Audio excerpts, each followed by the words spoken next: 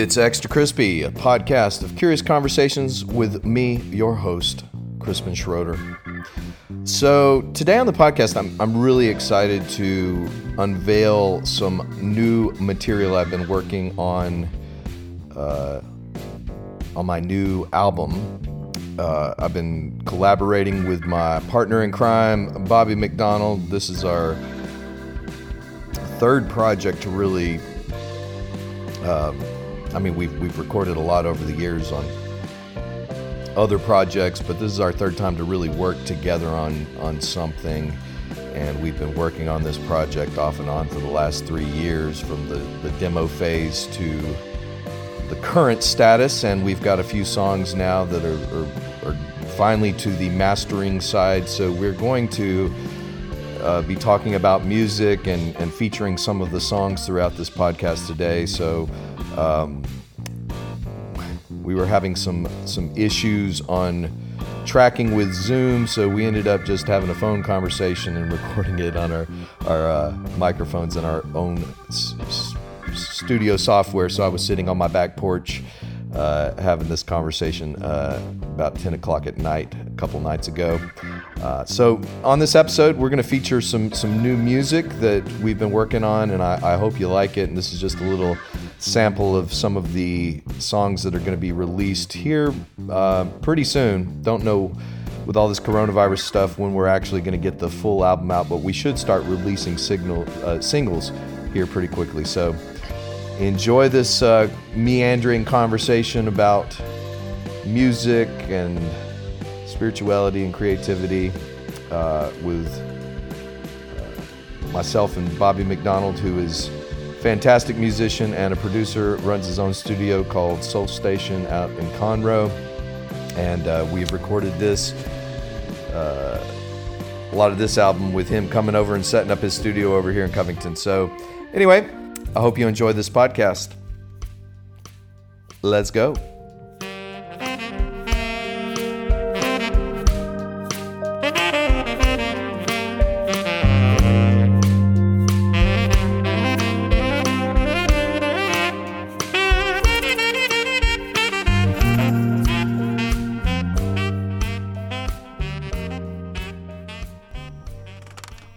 My setup tonight is really cool because I'm on my porch swing. I got my... That's pretty good. I wish I was outdoors. I working on my deck out there, and of course my backyard's pretty neat too. So I'm down here and enclosed in the studio, but if I could be out there, it's a nice night to be doing it. Well, necessity is, as they say, the mother of invention. So we were trying to do this broadcast tonight with Zoom, the way I've done a lot of my podcast, and then I take the audio from that and then make the podcast. But for some reason, my internet connection has been all screwy since this afternoon. We tried recording earlier, so what we're doing now is just having a phone conversation. We've both got microphones in front of us so we can get good quality audio, which is very reminiscent of many of the things that we do on this current project. Is that a good segue? Which is I think this is so I think this is about like the 9th or 10th album I've done in my illustrious chart-topping career. But I got to say, I'm having more fun doing this one than I've had on any projects, because I feel like, we've been working on this thing now off and on from the demo stages up until now for like about 3 years now. And that whole,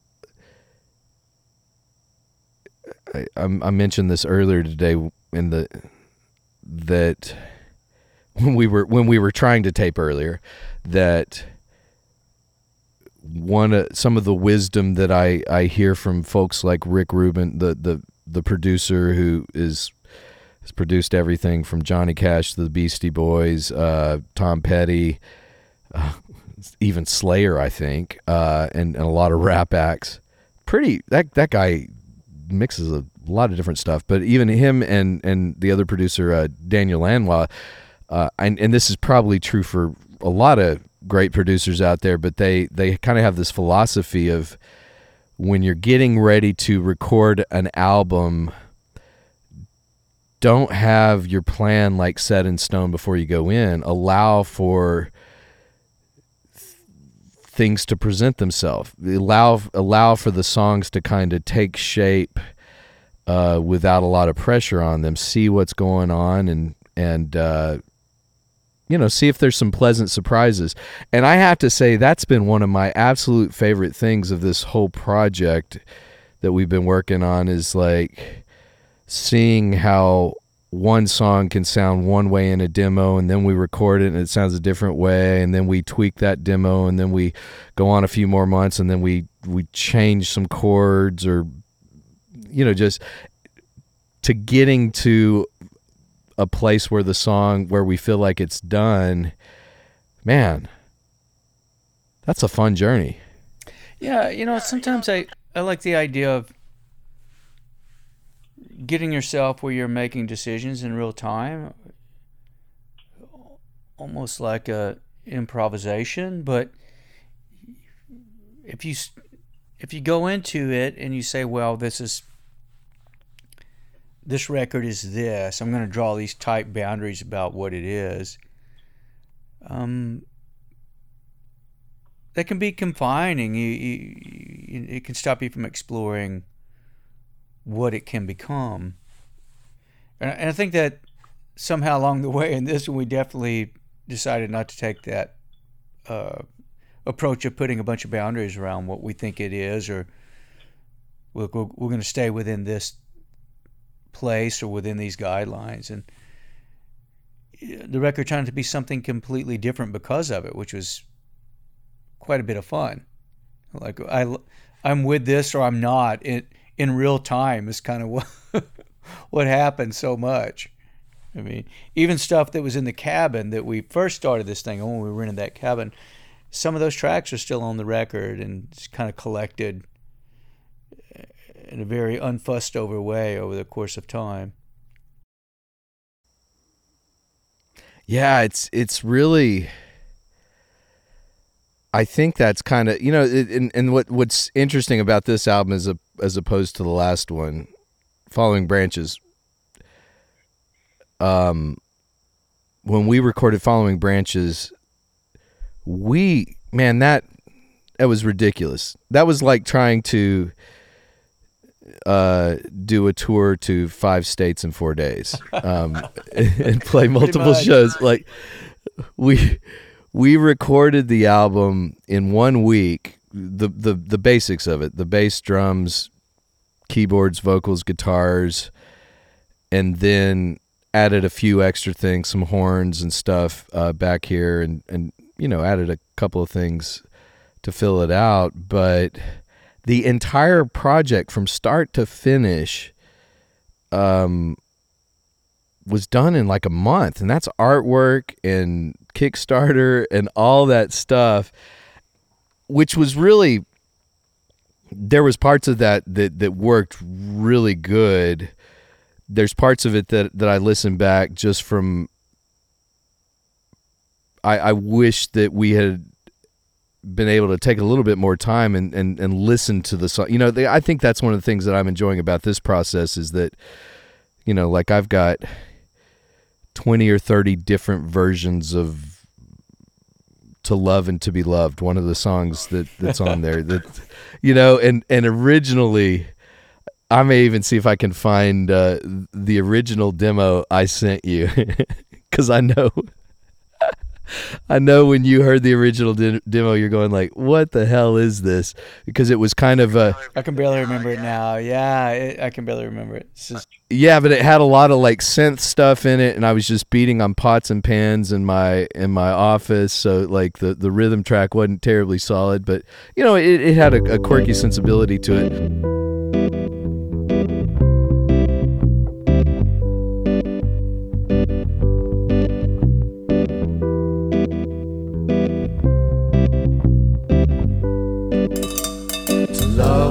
To be loved, to form and to be formed, to know and to be known, to care and be cared for. That's all we really want from love.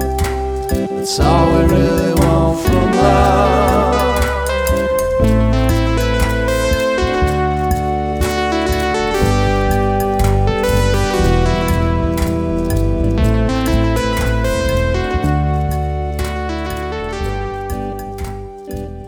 But then, you know, we move from there, and then it evolves. I do all these different versions of it before we ever get together, and then we get together, and then we decide to throw this guy Dave Easley into the mix, who is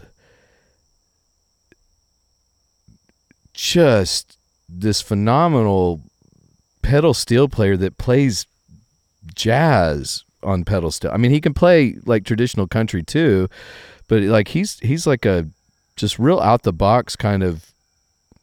I mean, I've never heard somebody play pedal steel the way he plays pedal steel, and so like, it would kind of be cool to take this little synth part and maybe transfer it over to pedal steel. Well, let's see how that works. And I knew that, you know, like this guy had played in Brian Blade's band, the Fellowship Band, done some work with Daniel Lanois, and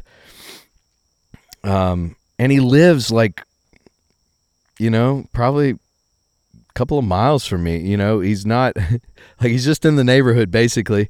So we get him to come over there and play on like 3 songs, and it was so interesting because you and I were starting to really get into this very creative zone with a lot of things. We tracked some of the basic stuff, but then we throw him on top after we had tracked the drums, bass, and keyboards and vocals live. Then we throw that in, and then all of a sudden, man, it's like, wow, there's this whole new dimension to the song, and then that starts kind of reflecting back to us and inspiring us to do some new things in response to that. And I think that's one of the coolest things in this project, is this kind of back and forth.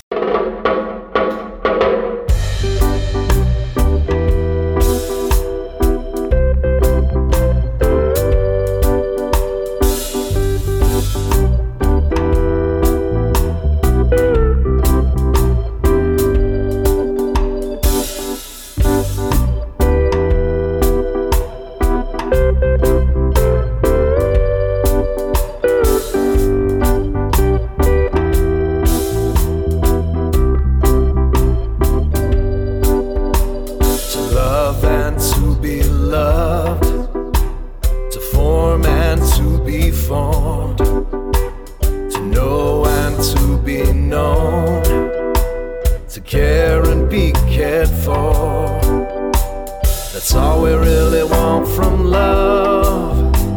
That's all we really want from love.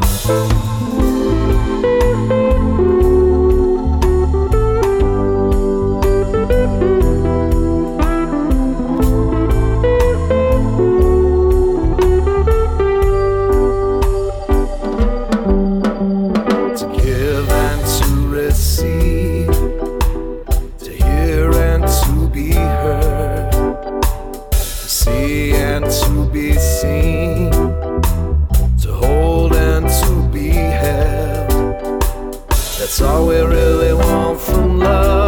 That's all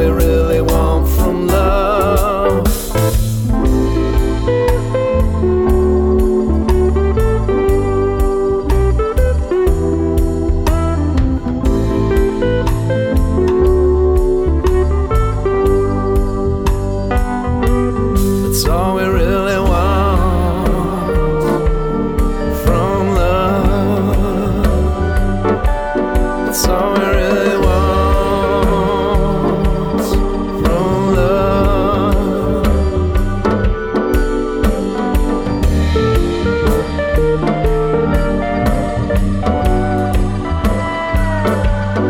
all we really want from love.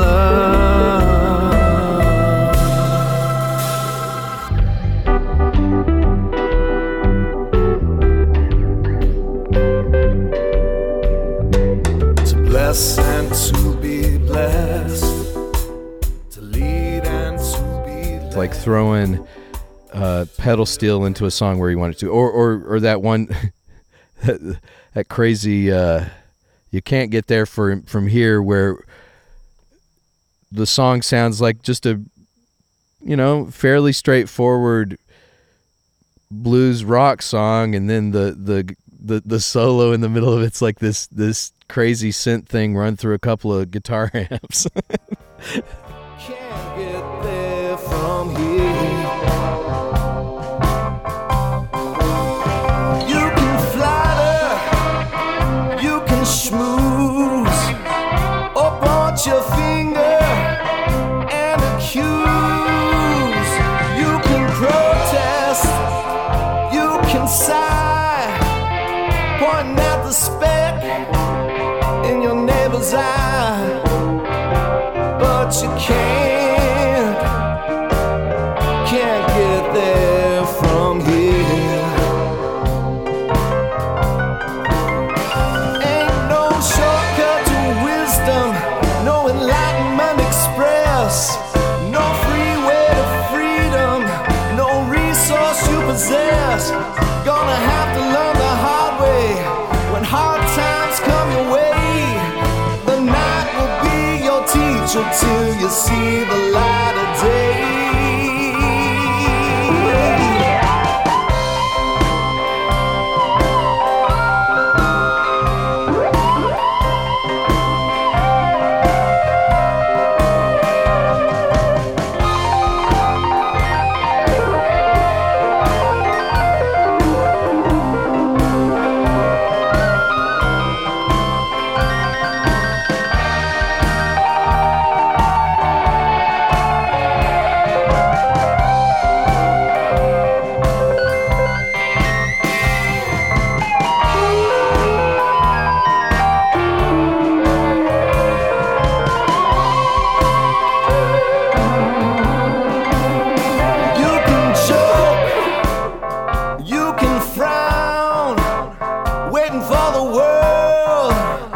To come around, roll your eyes, shake your head, turn off the lights and go to bed.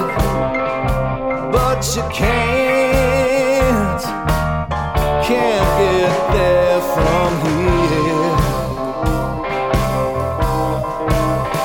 No, you can't.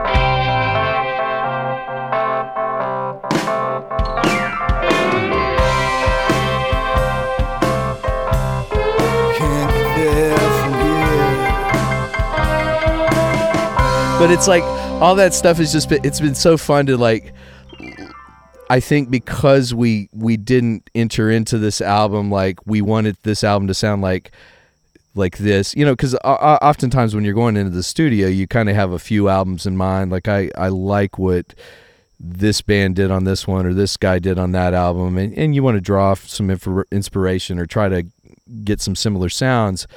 But I feel like because we haven't like really tried to lock this down to having to be any particular thing, it's been quite an adventure to see where some of these songs end up. It's like I don't know from week to week where some of these songs are going to end up, but it's they're certainly sounding interesting. I think the question that we keep going back and forth on, and this is depressing to me. I don't even know if we should stress over this question, but the songs, there's so much diversity in kind of the styles of each different song. It is hard trying to wrangle everything into a place that may make more sense cohesively for listeners. But I got to tell you, man, I probably back in September, one of my good friends was Sawyer, he was getting ready to move to Germany to go to finance school over there, and we hung out one day, and me and him, a couple of friends, and he was asking me like, how's the new record coming? And I was like, yeah, it's coming along really great. I love all the songs, that the way they're shaping up. I said the only problem is like trying to figure out how all these songs fit together as a cohesive thing, you know, where it sounds right as a collection. And this dude, I think he's 23, 24, but he said to me, he goes, wait, you know, he's like, people actually listen to albums like from start to finish?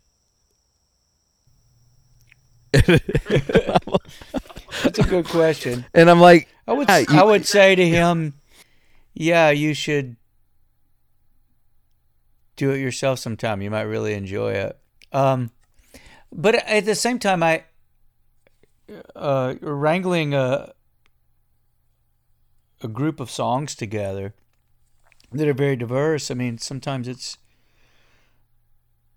many things can be done in post-production, like how you mix it, how you look at it, and how you overdub on your stuff. Much of what we did, the core of it's live, but you know, you start to make it a worldview, how you look at these different things instead of something that's very confined. I love albums that take you to a place, like this is going to be a chill record, and we're going to do that for 39 minutes.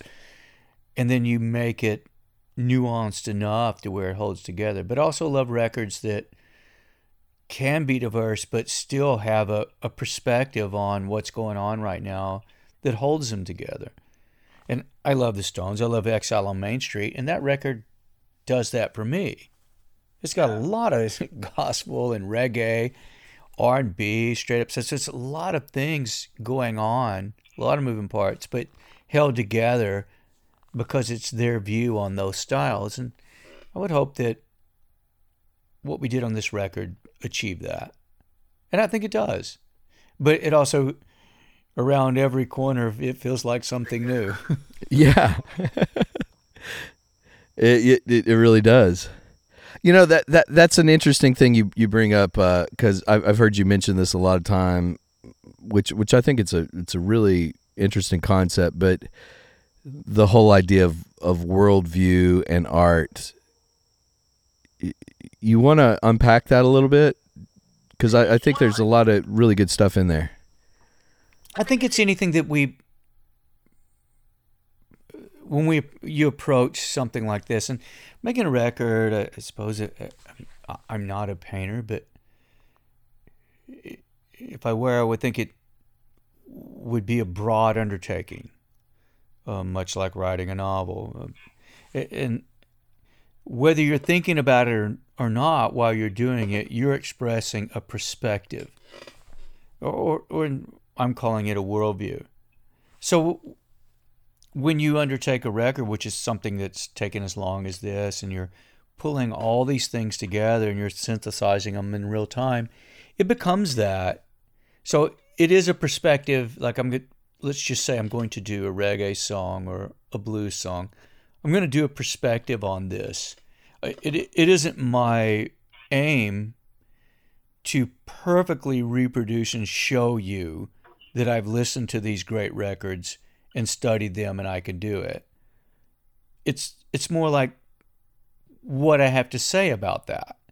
And I love the history of music, and I love styles, and I love music, so I'm listening to records all the time, old and new. And so approaching something like that is a way, but I was like, well, what do we have to say about it? And so whatever it is, in this case, Americana or blues or reggae, I would like to think that we brought forward a take, if you will, or a perspective upon that style. And in such a strong perspective that it could hold a collection of songs together that's, in this case, more than 50 minutes. Yeah. It hold together as a journey unto itself. And I think this, as we got into it and started playing the different songs, we started to understand what some of these common threads were. Because this record, unlike the other ones we did, stepped out more stylistically, stepped out more into what I would consider to be our own sound. Yeah. And so those stylistic threads begin to pick up, and we begin to think about those things more because we're back again to making those decisions in real time. And it began to sound like something more original and much more of a path. So yes, all these things that we've done before, they're there again, but there's our own commentary upon those styles and how we feel like we fit into that and what we have to say about them. And then, of course, the lyrics are their own story, and those things kind of glue together as they come to the songs and are brought out. I read a quote the other day. This guy I follow on Twitter, he just puts up quotes from authors all the time, but whatever author was that said this, said some quote to the extent of basically in writing a book, your first draft is just, you have to write to figure out what you believe. You know, what's actually going on. You know, it's only after you finish the first draft that you kind of know what you're really thinking and feeling about things, and then you go into the revision process. And I was just thinking about that even in terms of the record we've been working on, that I think because we've taken a slower, deliberate, more, I mean, not really putting any deadlines on when we got to have this finished, unlike the first one, or the one we did a few years ago, the last one we did. But, you know, kind of taking this unhurried, exploratory thing, you know, getting these songs out, I really think that's it's right on with what you're saying, that as we start recording these things, blending in different things, it really does kind of awaken you to what you're thinking and what you're feeling about it, you're the world and God and purpose and meaning and justice and whatever, you know, and soul and beauty and truth and wisdom.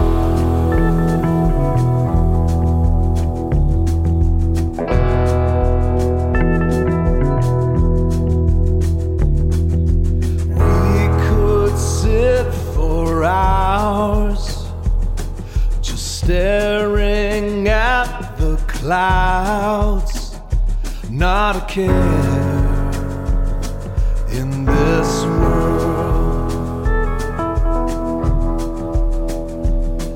The once rough water stilled, a peaceful breeze has filled the space between us. No miracle of smoke and fire, no demands of this desire, just the wonder of you with me.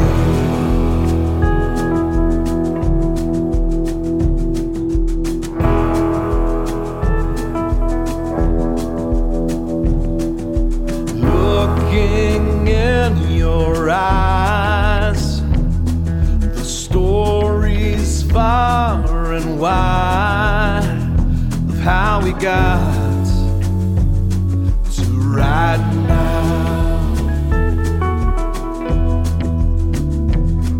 The road ahead looks dark. There's a fire within our hearts that will carry you and me.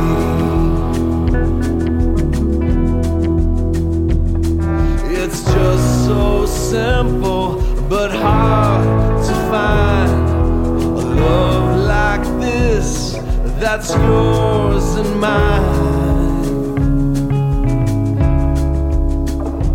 Oh, the wonder of you with me.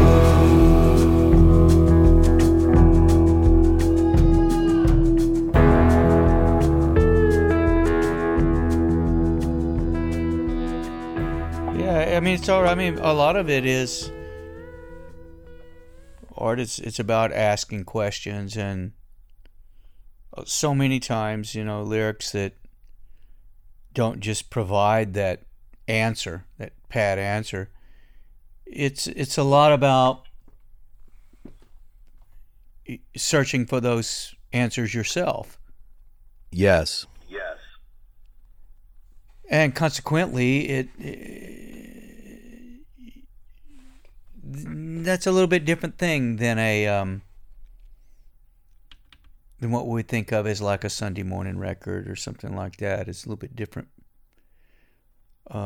function and perspective on what's happening. And I find myself, if I'm looking for it in something like looking for that kind of experience, and that's not quite what that is. Like Bob Dylan's song, "Blown in the Wind." He asked 9 questions in 3 verses, and there's always the refrain. He asks these questions and then gives this mysterious refrain. The answer, my friend, is blowing in the wind. And you could look at that and go, well, what the hell kind of answer is that? And there have been a lot of people that have tried to figure out, well, what was he getting at? What was Bob thinking? And I read an interview with Bob Dylan where, this was a few years after he wrote it, and he's like, man, all I can tell you is the answer is blowing in the wind. That's good. Well, I mean, some of it is we have a set of answers, and those answers become codified, and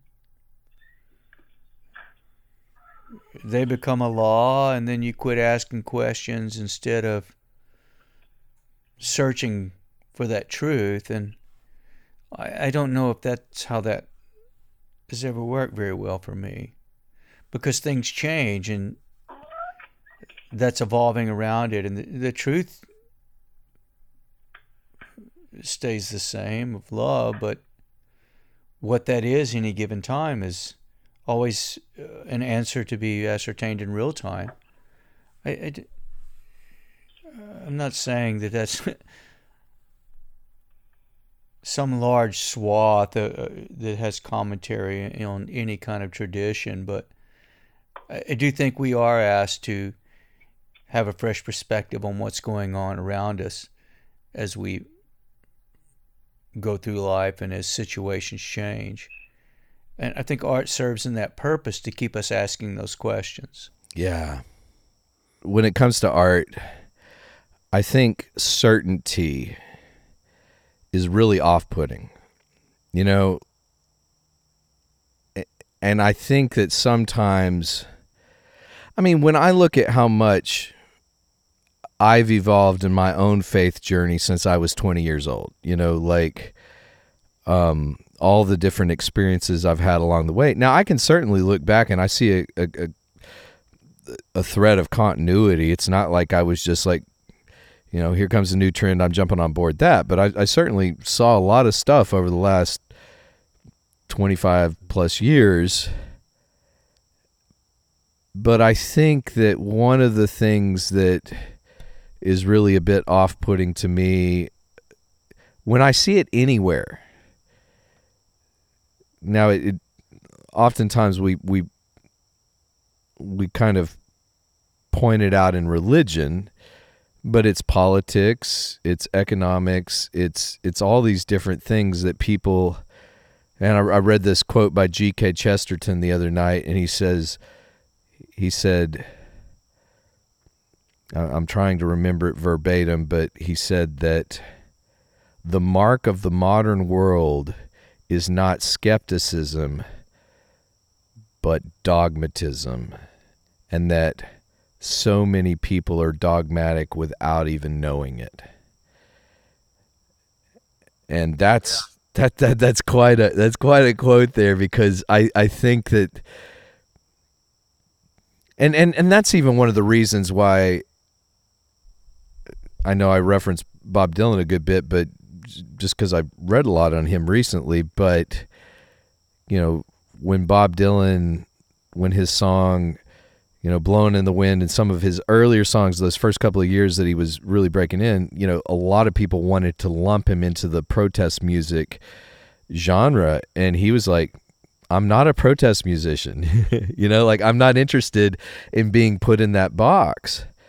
And thank God, because it's like, if Dylan had stayed in that, we probably wouldn't be talking about him today. He'd just been another person that was using his art to push a certain political ideology. It wouldn't have stood the test of time.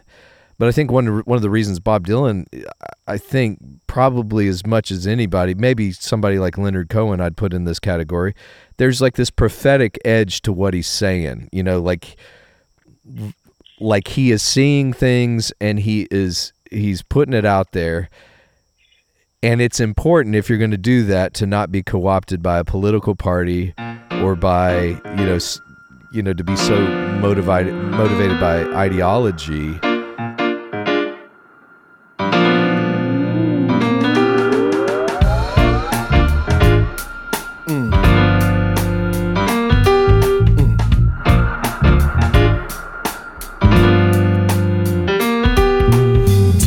Demigods and fake heroes, a binary world of ones and zeros, and we all line up to strike a pose, but everyone knows the king has no clothes.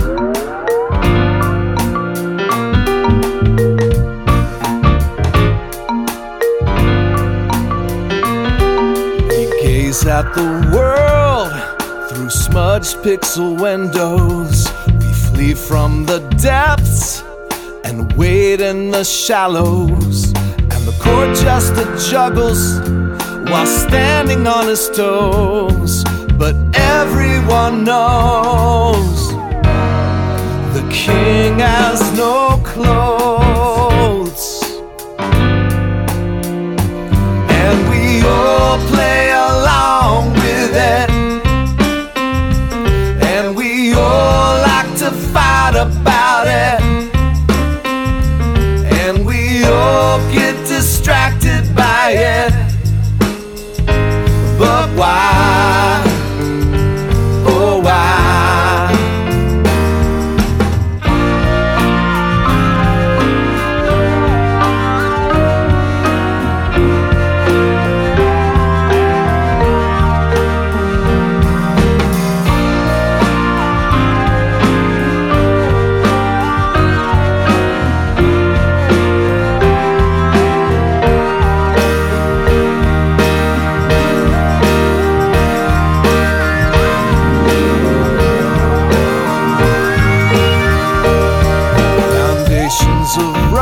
Become pillars of jello. One side adds fuel, the other works the bellows, as we stand bemused by the firelight's glow. Everyone knows the king has no clothes, and we all play along with it, and we all like to fight about it, and we all get distracted by it,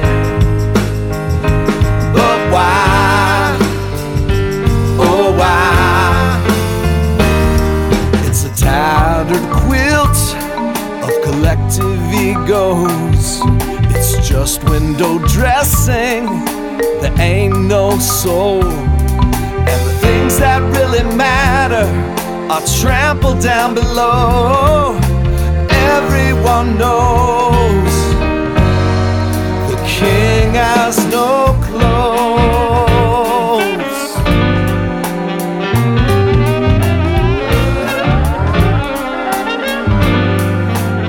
We all play along.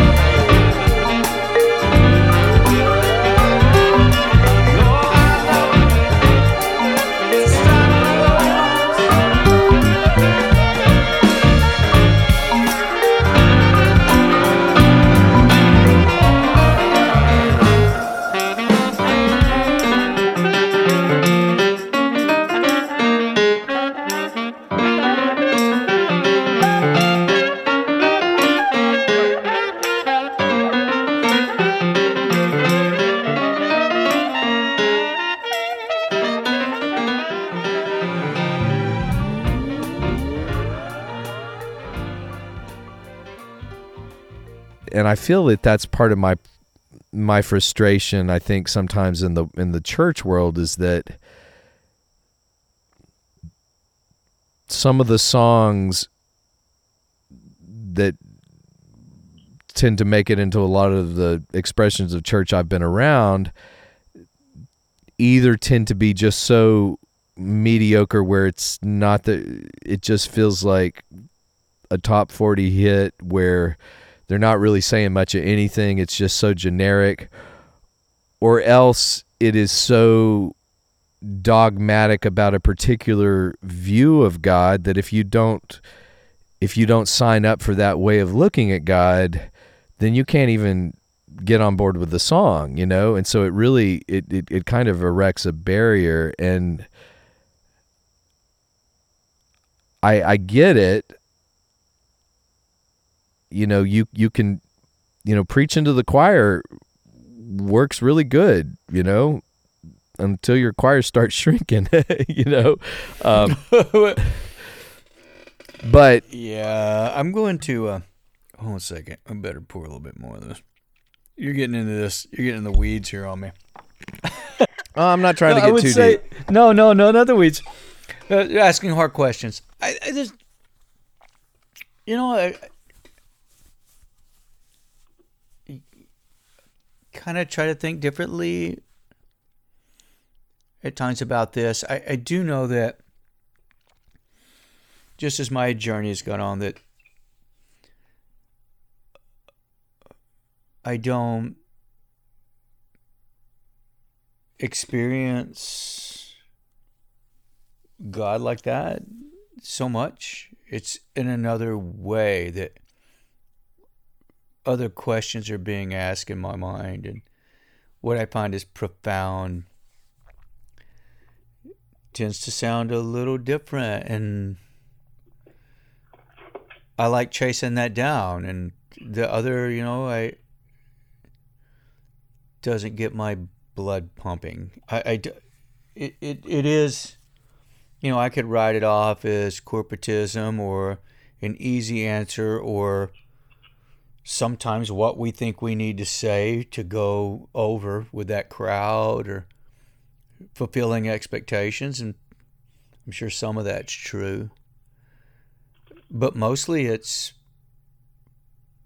like out here in this area is where it feels real to me, and I want to live out there, and I want to try to capture that and express that, because transcendence and God are still important to me.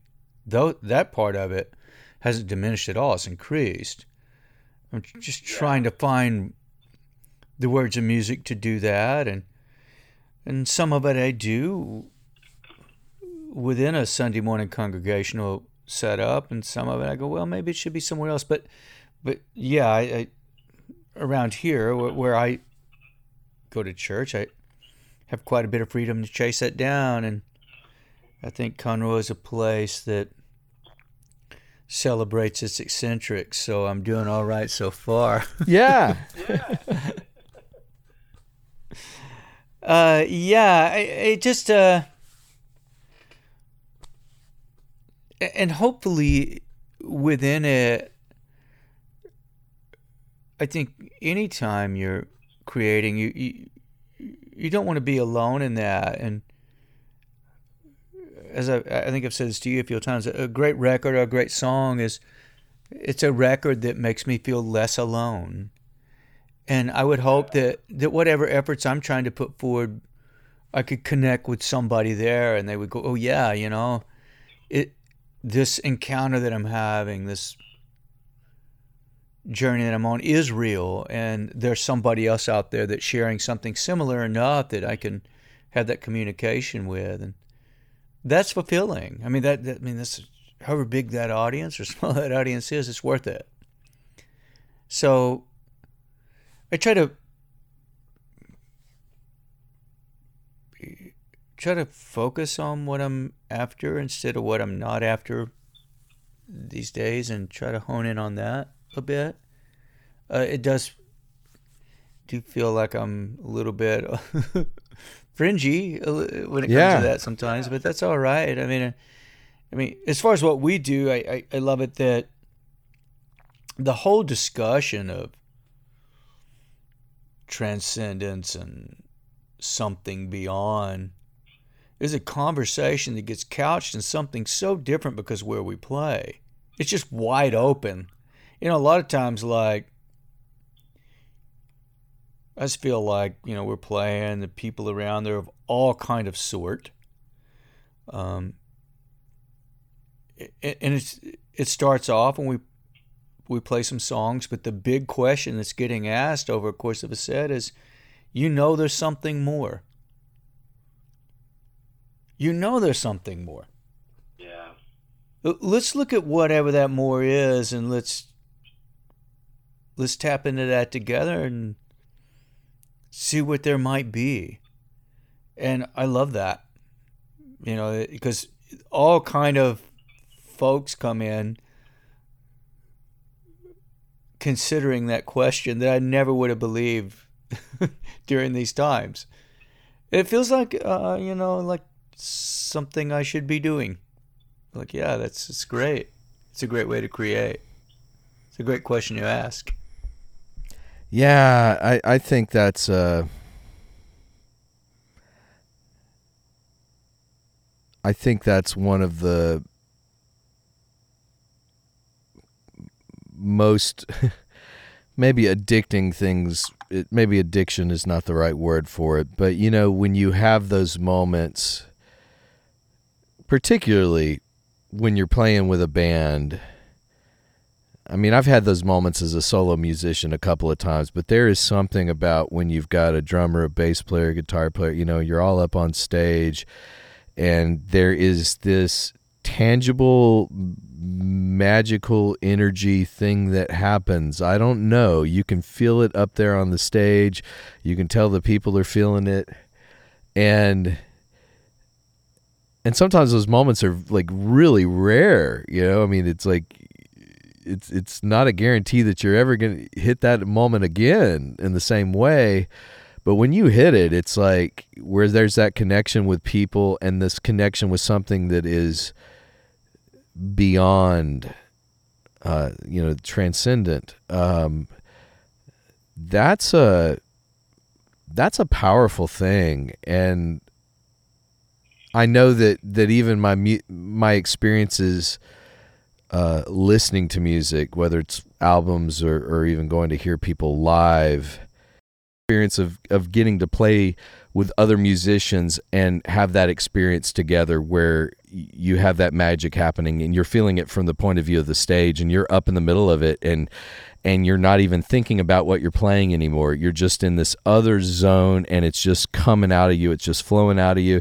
And it's like, man, there is like fame and money and all that stuff, none of that compares with that stuff right there. You know, like you have those moments and that's what I feel like, you know, I mean, even what I'm saying about a lot of modern worship music, I'm not trying to say that in a dogmatic way of like, you know, I'm enlightened and I know what good music is.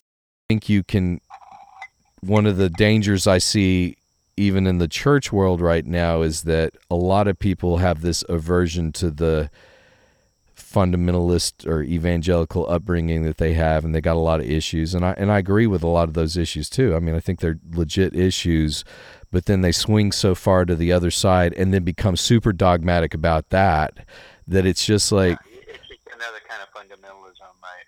When we move beyond that either or type of thing, this fighting between these, you know, kind of polarization thing, can we move to something bigger and greater that no matter where you happen to be on the spectrum, if you open your eyes and you see this or open your ears and hear it, it will arrest you, and it might help you see things in a different way. It might impact you, you know. Nah, that's good. That's good. Or, you know, you can bring it up and get yourself in a place where if somebody doesn't feel like it about it like you do, are they necessarily wrong, or I don't know, just more free about other people and their opinions concerning these things than I once was. I don't do well with dogmatism. I guess you're right to go with it. I don't. These answers have historically changed over the years. I have a feeling that will persist. So. Yeah. But yeah, I work at it the best I can, and I'm excited about it. I feel like I'm learning and experiencing new stuff all the time. It's leading me in a really cool way. So it's funny you say that. You're talking about playing with something, and this playing with people and the musical experience and this record, and I thought I might mention the drummer that we work with now when we record most of the time. Oh yeah. And how all of a sudden you're like one person and their perspective gets inserted into this, which all these ideas, which are demos at that time. We play 3 tracks together, and all of a sudden we're making a record. So this would be Jermaine Hart. He also, does he live in Covington, or does he live out in Hammond now? Well, he was living in Ponchatoula, but now he's in New Orleans. So. Oh, he moved across the bridge? Yeah, he moved across the bridge, so he's down because he's playing there all the time. So he told me he wasn't going to do that. So there you go. Yeah. Never can tell. Well, so it makes sense if you're a drummer.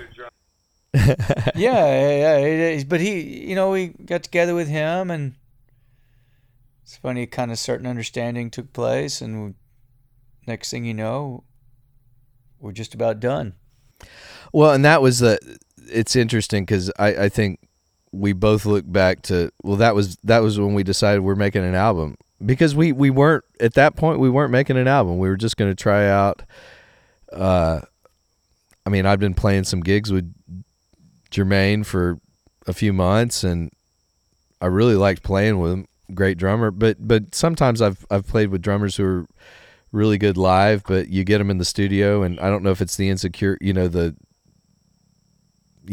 to play to a click, or just the self-conscious kind of aspects. But sometimes drummers who are good live aren't as good in the studio. So I wanted to.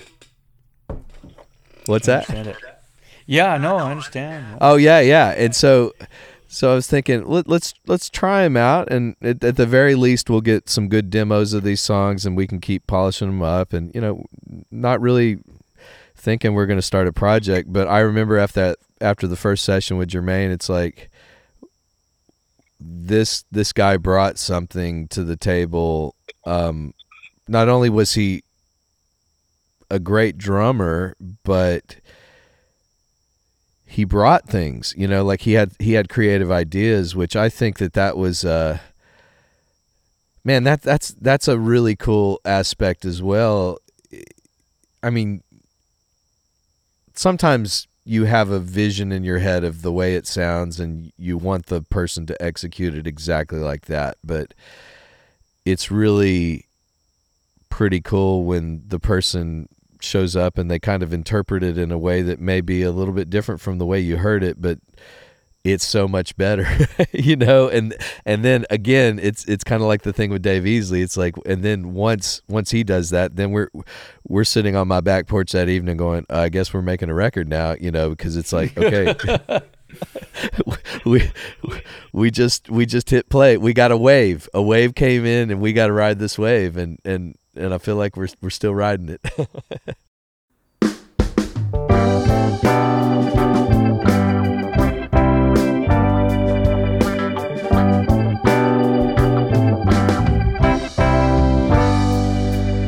I'm grateful for the fire that burns away the dross, for the struggle of dying that gives way to rebirth, for the miscommunications that lead us into truth, for the substance of love beyond the ideals of youth. Baby, you're one of the good ones. Yeah, you're the best one I know. Baby, you're one of the good ones. I ain't never gonna let you go.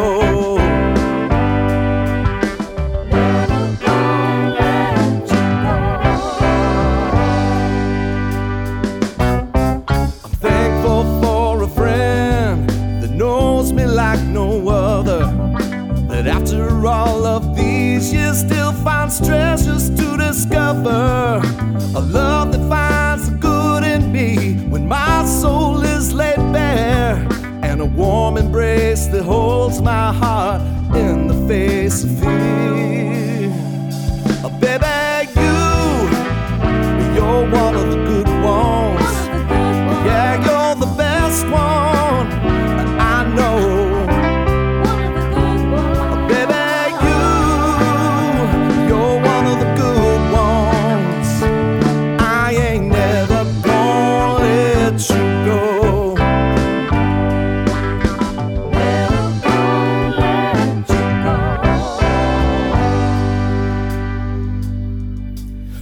Out on the edge between insanity and order.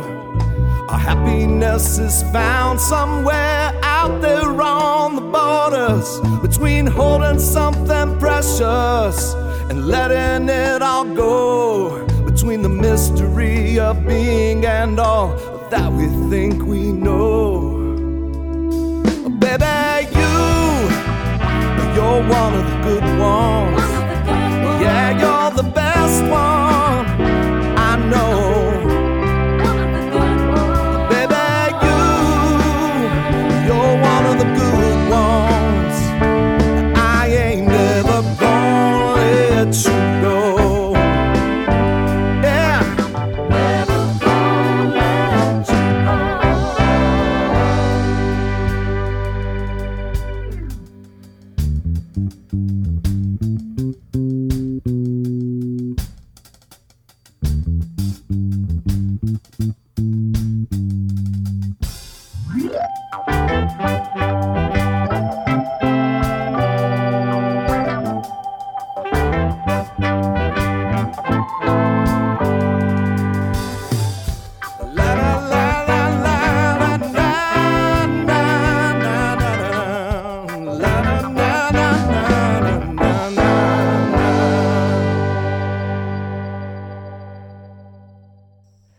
Well, I'm curious, as we've recorded these songs, and now you've been working on Mixed Down for the last few months, what you're hearing, you know, we've already talked about this a little bit, about kind of coming to terms with your worldview as you were creating and stuff. What strikes you as some of the main thematic elements of this album, both lyrically and musically? A lot of it is about, well, obviously it's about a search for transcendence. It's also looking at that as a journey and being open to experiencing things and finding it. And then, you know, there's a song called I Will Wonder that's so much of the record's wrapped up in that lyric of to untamed lands I will wander. It's like it's not always about the safe place. It's about what happens next. And I think so much of that is honestly asking those questions and still honestly experiencing the life that you're given. And I think it sounds so much like that. I've got to find some open space, some distant, hidden, sacred place, to let my heart be filled with wonder. O'er untamed lands I will wander.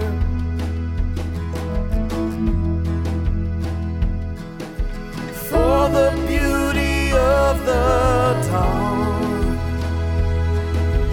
restless rivers' quiet song, to gaze on mountains in their splendor, I wander.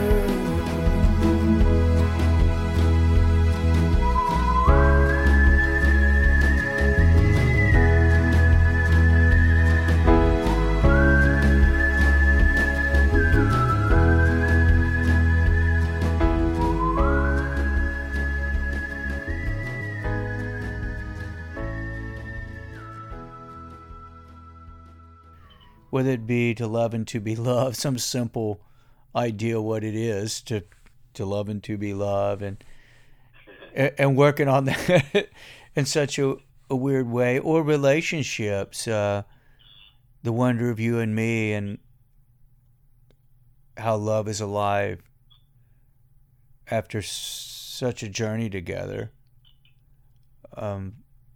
This openness to keep moving forward is the record to me, and it is, I think, both of us, how we approach what we do. Like, yeah, I would honestly say, well, whatever I'm doing it better than I was last year. It's not about practicing more, which, I do practice whatever bunch of disciplines I'm trying to work at, but it's about, it's not just practicing the same thing, but experiencing something new and being totally open to be jarred into a new place and a new perspective. Yeah. And so much of this record is about, wham, we're in a new perspective. And the references that will come up when that happens always surprise me. Like, listen to this, that's amazing. Because I love records, and been that since I was a teenager, and often working on stuff, and like many of us, I'm doing this, but I have all this other stuff I love too, and you get in a new place, and that's all those things become unlocked and put into what you're doing, and you find yourself in some place new, doing something you didn't think you would be doing. That's so much of what it is. It's just it's a journey of discovery. It's a journey of asking questions, and that's been a lot of it. Just following the trail, if you will. I felt like I got into a rut about a year or so ago on playing the live gigs. I was playing a lot of the same places and playing the same material over and over, and after a while, it just started feeling like, it's not that the money's bad. I just don't know if this is what I want to do with my time. Like I feel like I've kind of hit a plateau. I'm not growing. I need something to challenge me, and I feel like this project came along right about that time, and it really has been a really exciting, fulfilling time, because I feel like I'm listening to music in general more and paying more attention. I'm getting more deliberate with practicing. I'm spending more time kind of in this meditative place with music, and nothing feels forced, and I think that's a really hard thing, when it comes to creativity again. And maybe the whole forced thing is part of the whole dogmatic thing too, that we kind of have an aversion to. But there's times when, as a musician, I feel like I'm trying too hard to be something, or be something that I'm not, or trying to put too much sparkle on it, or sound a certain way. And so it infects what I'm doing with this kind of self-conscious kind of thing. And it really, I think in those times it doesn't create a deep emotional connection, because really you're kind of cut off, in a sense, because you're too in your head. Yeah, you're certainly not vulnerable. You're certainly not living in the moment. No, but there's something about like just being at a place where you're okay with who you are. You're not trying to be something that you're not. You're just creating out of that place, and I feel like that's been a lot more of what's been going on here, is just this settling into just we're not going to get too caught up with where this thing has to go or what it has to be or how it has to sound or how we navigate the music business, as if anybody can figure that out. But we're just gonna do this thing, and it doesn't feel forced. It feels natural. It feels authentic. It feels it doesn't feel pretentious or put on. It feels like, yeah, this is us kind of on this journey, and yeah. Yeah, it's been that, and of course all that, it ties into how it was recorded and studying up and trying to keep that in the background and then acting upon it when the time comes. Yeah. Things move so fast, and mixing worked hard on, trying to make it sound distinct about what it's doing, and yeah, it's been a good time. Why don't you talk a little bit about kind of the philosophy you had about the way we would track this, and then also the philosophy you have about kind of the way you're approaching the mixing of this project, because I think those are some very interesting concepts. Well, I think some of it recording it, I knew that I wouldn't be doing it in my place in Conroe. I have a studio, I have a live room, and then I have a mix room. And it's great when I work in here, but I also really like going on location and recording. So I have everything set up in such a way that I can box it up pretty quickly, and everything gets in these crates and I move it over. Kind of proud of it. I can get it in my car. You can't, there's not an inch to spare, and it's rolling down the road. But so I set it up, and I really love using whatever room that I have. Hopefully I've got something, a room that's compelling to work with. But I'll set up, and I'm in the room with the musicians, and I do know that there's some randomization that's going to go along with that, or abnormalities. They're certainly going to happen. But I try to use that as a strength. I also know that being super clean and controlled is not the result I'm after. And many times I love records that are more impressionistic. And even if something sounds present, it does have something to it that is unique to where it was done and the time and place which it was done, and that all comes together. So when I came over to set up, I knew the room that was going on and the vibe that was there. I've worked in that room before, man. As a matter of fact, that room's been on everything we've done, in sometimes greater ways than others.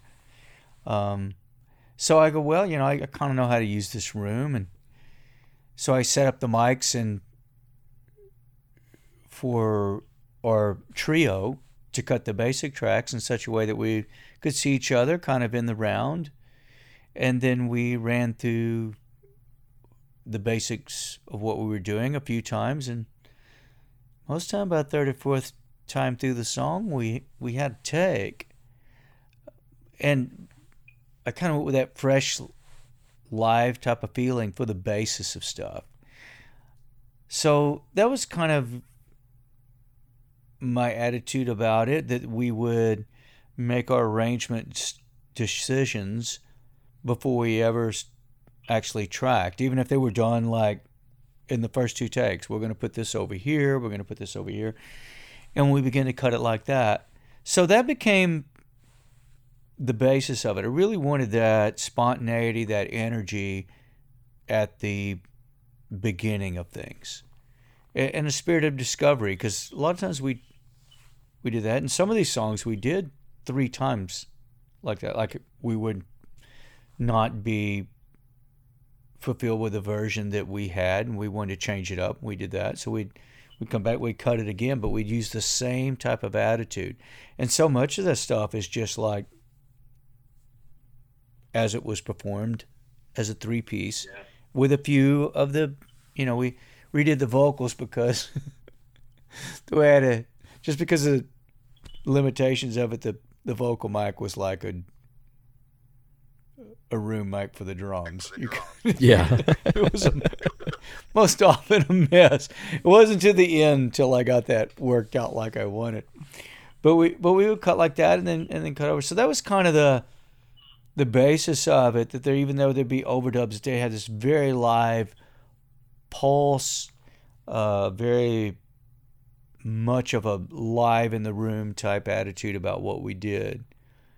And I kind of built it from there. I think we together, we came up with ideas, often surprising ideas about what we want to do for overdubs. And then when I began to mix, I also brought the idea of that room and the cohesion of place together with what it was supposed to sound like. So I talked about worldview before, but if you couple with that idea with what was actually happening when we did it, these mics were live in the room, and they come together and make a certain sound of the record, and then that pulls together a snapshot in time. Even though it was stretched out over some time, it is a singular thought about where we were when all this was going. It's spread out, but it was definitely, this is what was happening then.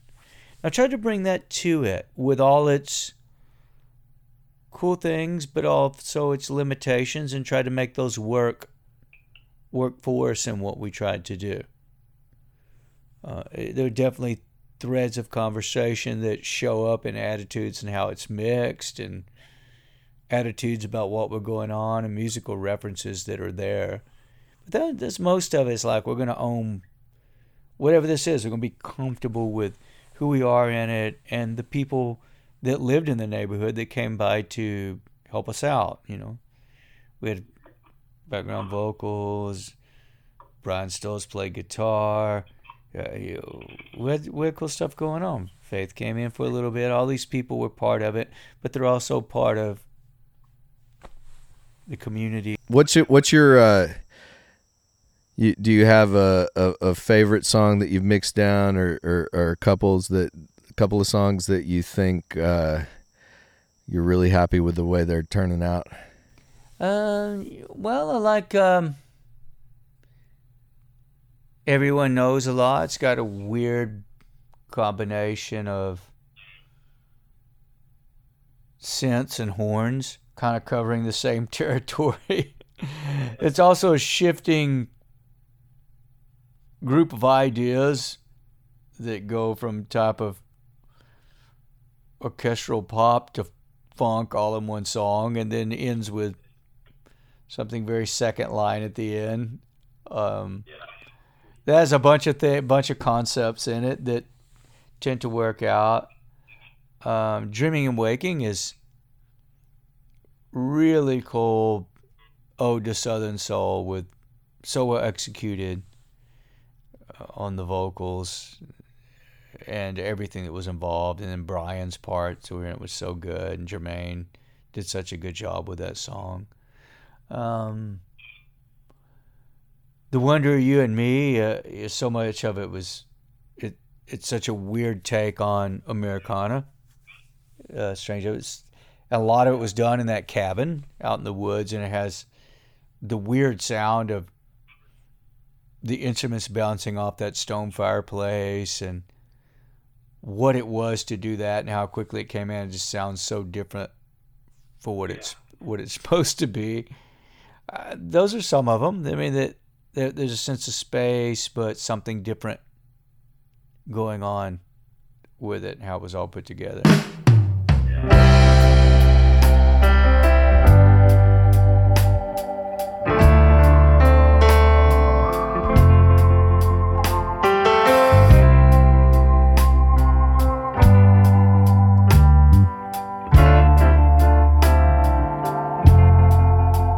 I am dirt, I am water, I am spirit and soul. I am mother and father, I'm serenity and toil. I'm a life held in tension, a tuned guitar string, the music of dawn between bending and breaking, through the dreaming and waking.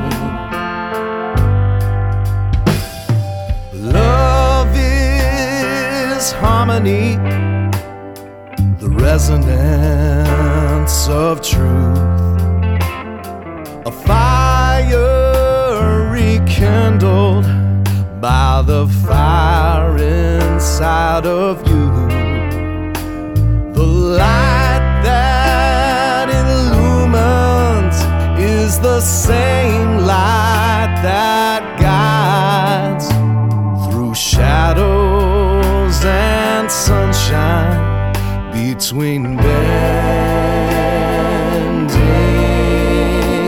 and breaking, through the dreaming and waking. What a mystery, rescued by a melody and healed by a song that's been there all along. A love sweet symphony has freed me from my misery, and I'm waking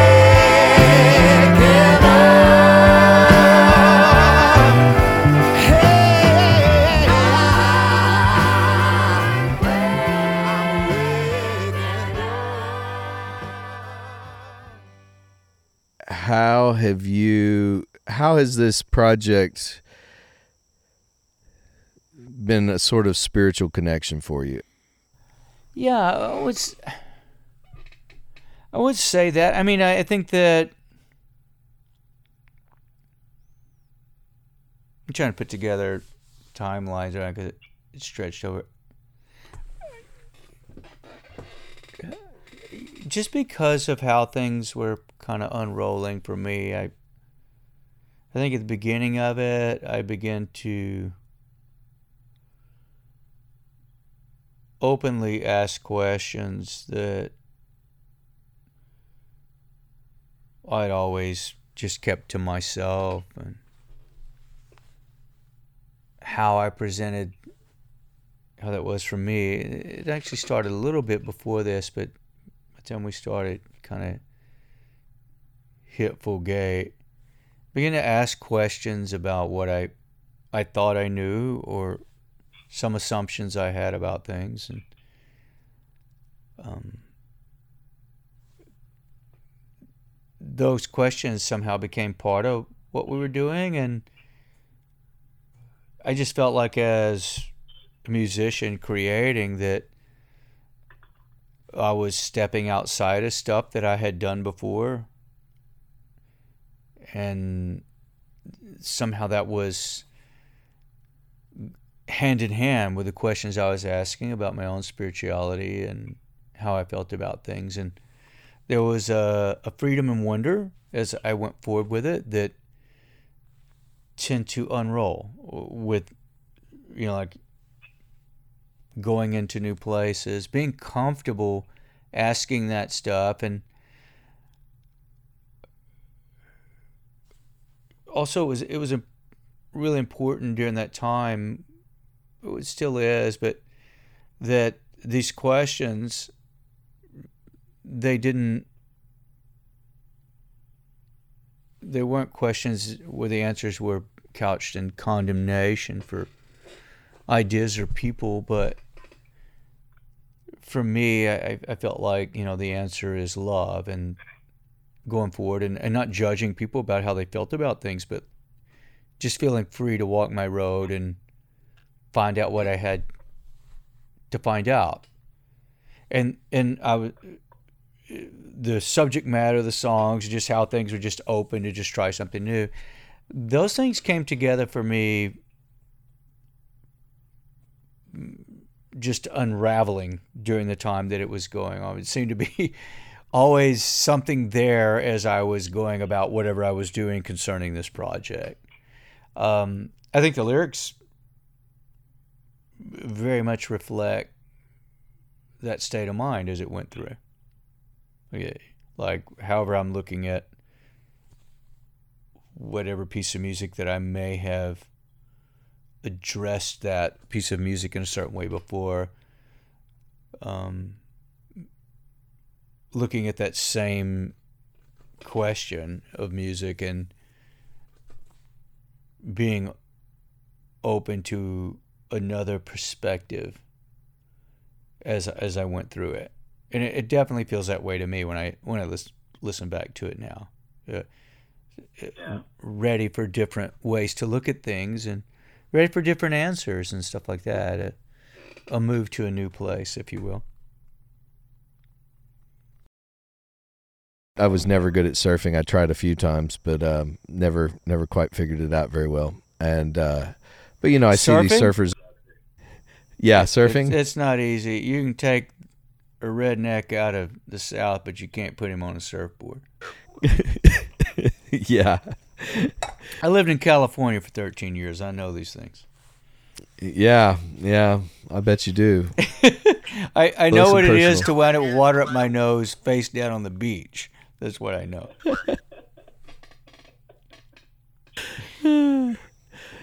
Yeah, but it seems like the successful surfers, you see them out there and they're watching for a wave to come in, and then when they see that wave, and then they position themselves, and then they get on board, and then they ride the wave. And I feel like there have been times in my life where like I feel a wave coming, and then I get on it, and it takes me down the road, and it's exhilarating and stuff, and I feel like that was one of these things. Like it from the writing of the lyrics for most of these songs, the lyrics came pretty quick. I mean, I edited them a little too, but it's like getting into this place where you're not trying to be something. You're not striving. You're just kind of in a place of openness, like, paying attention to life, just staying in this place of being awake to what you're thinking and new ideas and what's going on around you. And like that song, One of the Good Ones and Everyone Knows, I wrote those two songs back to back in 30 minutes. One afternoon. and neither one of those songs and then it might have been right before that I wrote the song You Are My Home, and it's like in a period of just a few days, and they were all very different kinds of songs, very different kinds of lyrics. But there was something in this kind of letting go and not, it's hard to describe it, not being so attached to how something has to be or outcomes or, trying to get something done, just being in a place of just paying attention. And I felt like the whole process from the writing of the songs, the lyrics, to demoing, to all that stuff, it really has been, it's been a very different kind of thing for me as a musician. Yeah, this is the moment. I'm living in this moment, which is tied into the answer about what I was thinking about when I mixed it. It's part of that moment. What's important to me about this is,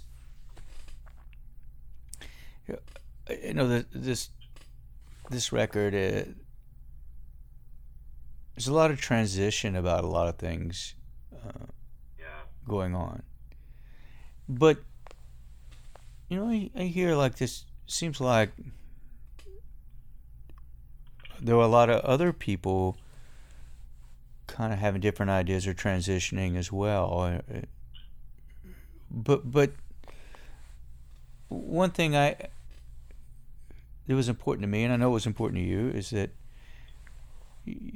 you're growing in what you believe, but this wasn't couched in anger about what came before or anybody, or to ever let it be turned into something like that. But it was about, in terms of spirituality anyway, that for me, I would often say that it turns out that God was bigger than my ideas of God. Yeah. Which would make perfect sense, that as small as that chance might be that I'm not the most intelligent being in the cosmos. I mean, it's an outside chance. No, the humble notion of this idea is bigger than what I might understand, and it's also better, and being open for that. And that's a pretty cool idea to live with. Yeah. It's a pretty invigorating thing to live in that kind of really cool expectation and see things move like that. And I think that's so much of a theme of, well, I don't know what's next, but I think it's going to be pretty cool, and whatever it is, it's going to be fine. And being open to follow things like that instead of feeling, as you said a few times, feeling like I have to control the message all the time. Well, it's dangerous sometimes when you get two friends talking in the middle of a quarantine late at night. I had to do a lot of editing of this podcast because we just kept on talking and talking and talking. So, and I cut out a lot of really good stuff as well, but just trying to streamline the episode. But anyway, I hope you enjoyed it. There's the tracks that we put in here. Only a couple of these tracks are actually finished, so we're still in the process of mixing them down. But they were close enough that I felt like I could at least put them on here and give you a taste. So thank you for listening to Extra Crispy, and I'll let you go out on Dreaming and Waking, and that'll finish the episode. Dreaming and waking.